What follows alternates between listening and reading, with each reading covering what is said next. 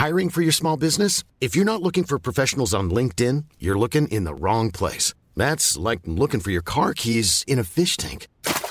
LinkedIn helps you hire professionals you can't find anywhere else, even those who aren't actively searching for a new job but might be open to the perfect role. In a given month, over 70% of LinkedIn users don't even visit other leading job sites. So start looking in the right place. With LinkedIn, you can hire professionals like a professional. Post your free job on linkedin.com/people today. Thousands of families in Cagayan, Marikina, and Rizal are still reeling from the flooding in their communities.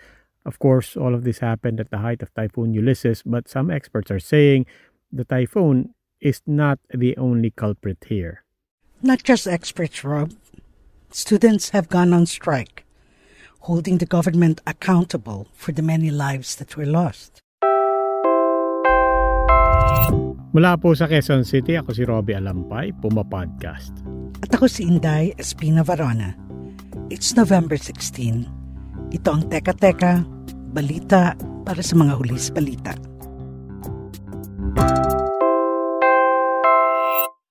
Teka Teka, before we proceed, if you're listening to Teka Teka, then chances are you already also know about Puma Podcast.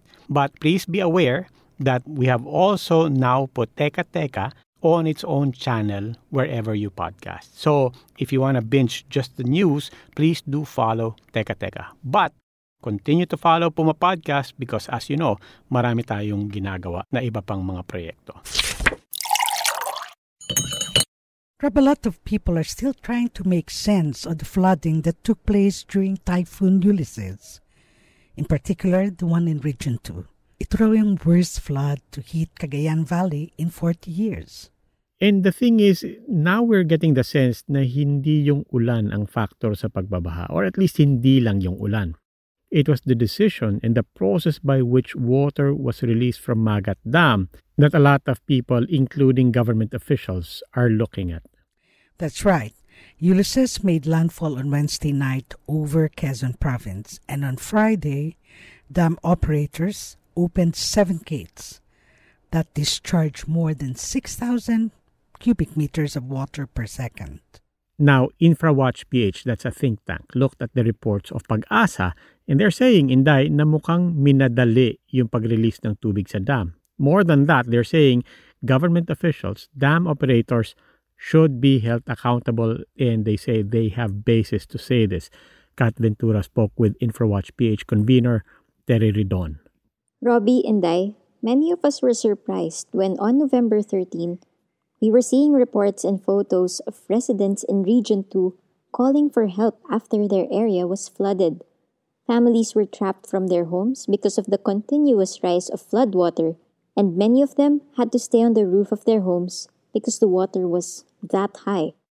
Apart from the rains brought by the 5 consecutive typhoons in the last 3 weeks, the flooding was made worse when Magat Dam opened its 7 gates to release water after the dam reached its spilling level. Here's Terry Redon from InfraWatch PH. We had to look at all the reports of Pag-asa for the entire year, yung daily reports nila. And we saw there na the dam remained viable to 164 meters. So, ibig sabihin, meron ka talagang wide latitude to do a gradual drawdown. So, I'm not a scientist to say how much, But probably, I would say na hindi yung level that they did it in the last week, na 188 to 190. Yung po nga mini-maintain nila and they even closed the gates, Redon and his team reviewed Pag-asa's daily dam report in the last 2.5 weeks, and they found some unusual patterns in the release of water. What does the Magat protocol state? It states that the second, you should be undertaking a drawdown already. And what is the second and third day from landfall? November 9 and November 8. Kasi November 11 yung landfall di ba? So basically, sarado pa yung gate ng November 8. And they opened the gates ng November 9 based on their statement at 3 p.m. So basically, they violated their own protocol and someone has to explain why they did it. You have successive typhoons in the last 2.5 weeks. Why did you have to close it? Diba? Aren't you supposed to do a gradual drawdown, anticipating that the watershed will be inundated with water, And just to be safe and to make sure that communities ultimately will not be flooded because you opened 7 gates, di ba? They should have had that foresight to do it. But they did not. So they have to explain it to the public. As of today, 67 people have died because of Typhoon Ulysses. 22 of these people are from Cagayan.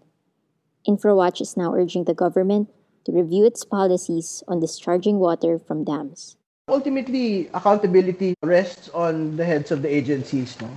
And what is very curious today is, nagtuturoan sila today eh. Nia was saying na, no, it's Pag-asa who calls the shots on drawing it down. Siyempre, Pag-asa would say na, Nia is the one that's operating the dam, so it's Nia that is pushing the switch, di ba? To open the gates. Kaya nga, ang sinasabi natin, parang walang timon. There is no one that can be made accountable for who will call the shots on making the leadership call to open the dam and not to open the dam belatedly, di ba? So ako, ang tingin ko, it should be the head of NIA, it should be the head of NPC.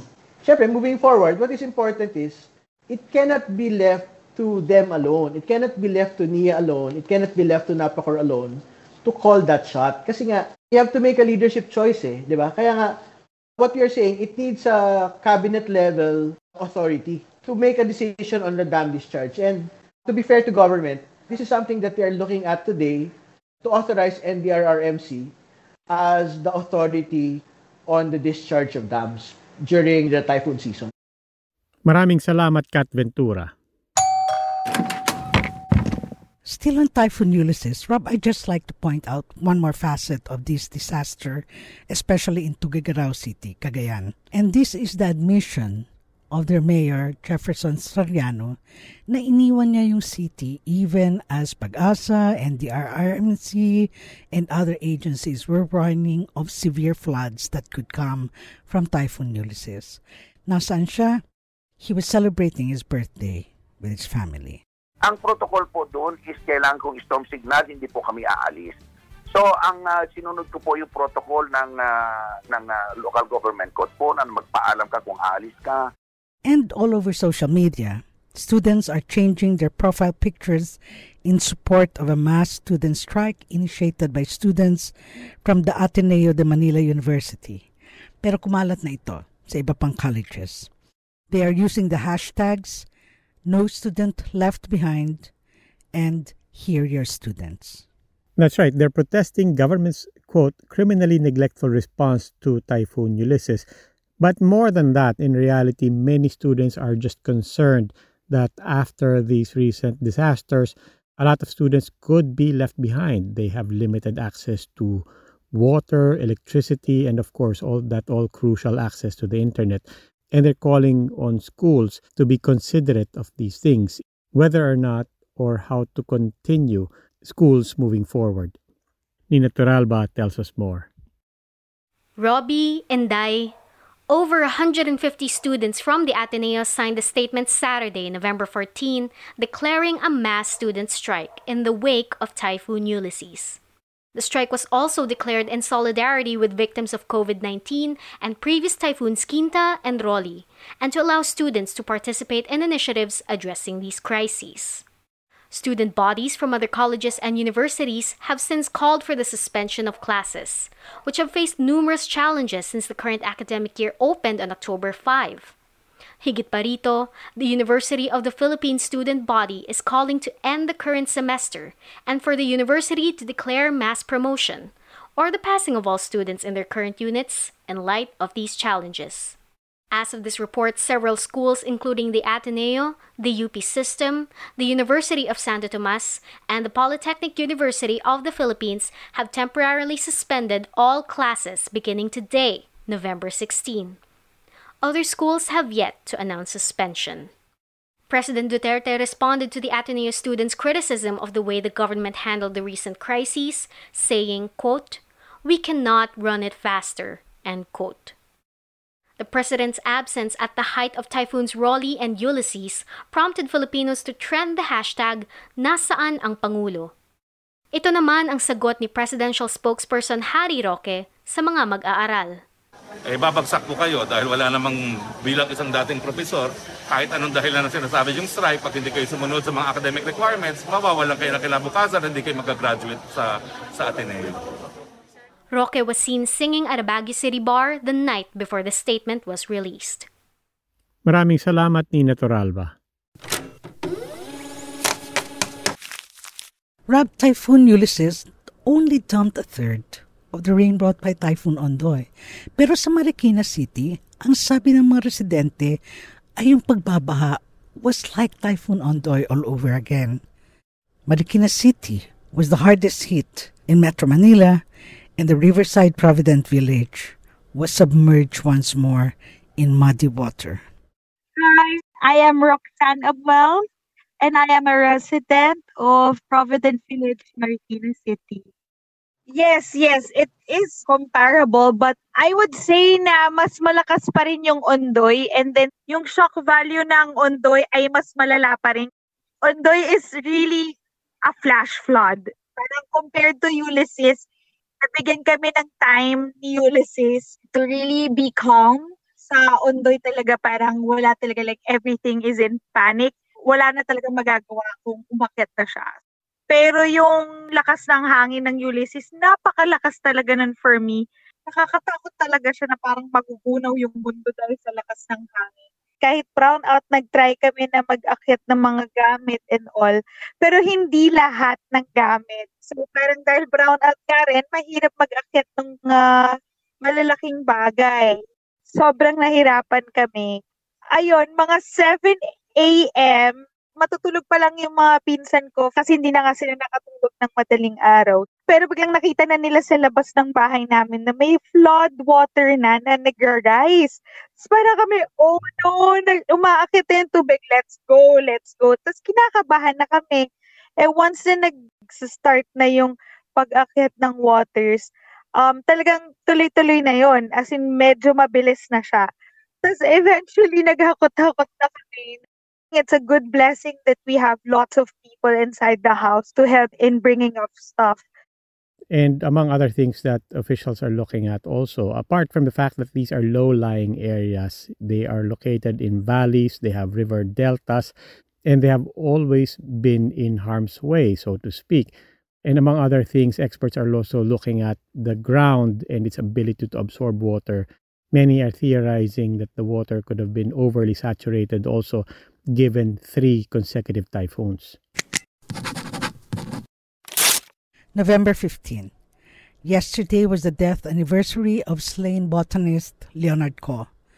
It's been 10 years since Coe was slain as he and his team were conducting biodiversity research in Leyte. They were fired upon by members of the Armed Forces of the Philippines during an alleged crossfire.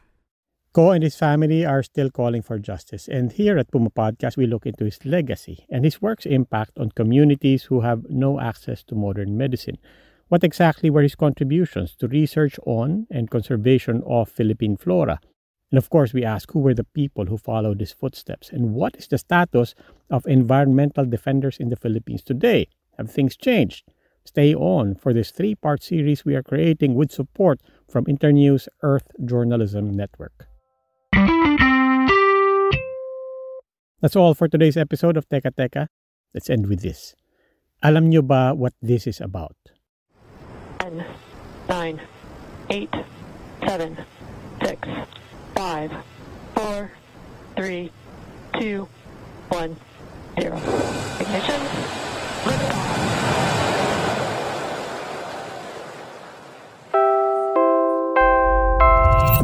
Follow our page, Teka Teka, for more news stories, and Puma Podcast for more updates on our new podcast. Muli, ako po si Robbie Alampay, Puma Podcast. At ako si Inday Espina Verona. Teka Teka, like Puma Podcast, is available on Spotify, Anchor, Stitcher, Apple Podcasts, Google Podcasts, or wherever you listen. This episode was produced by our executive producer, Kat Ventura. It was edited by Mark Casillan. With reports from Nina Toralba and Crix Casillan. Maraming salamat po.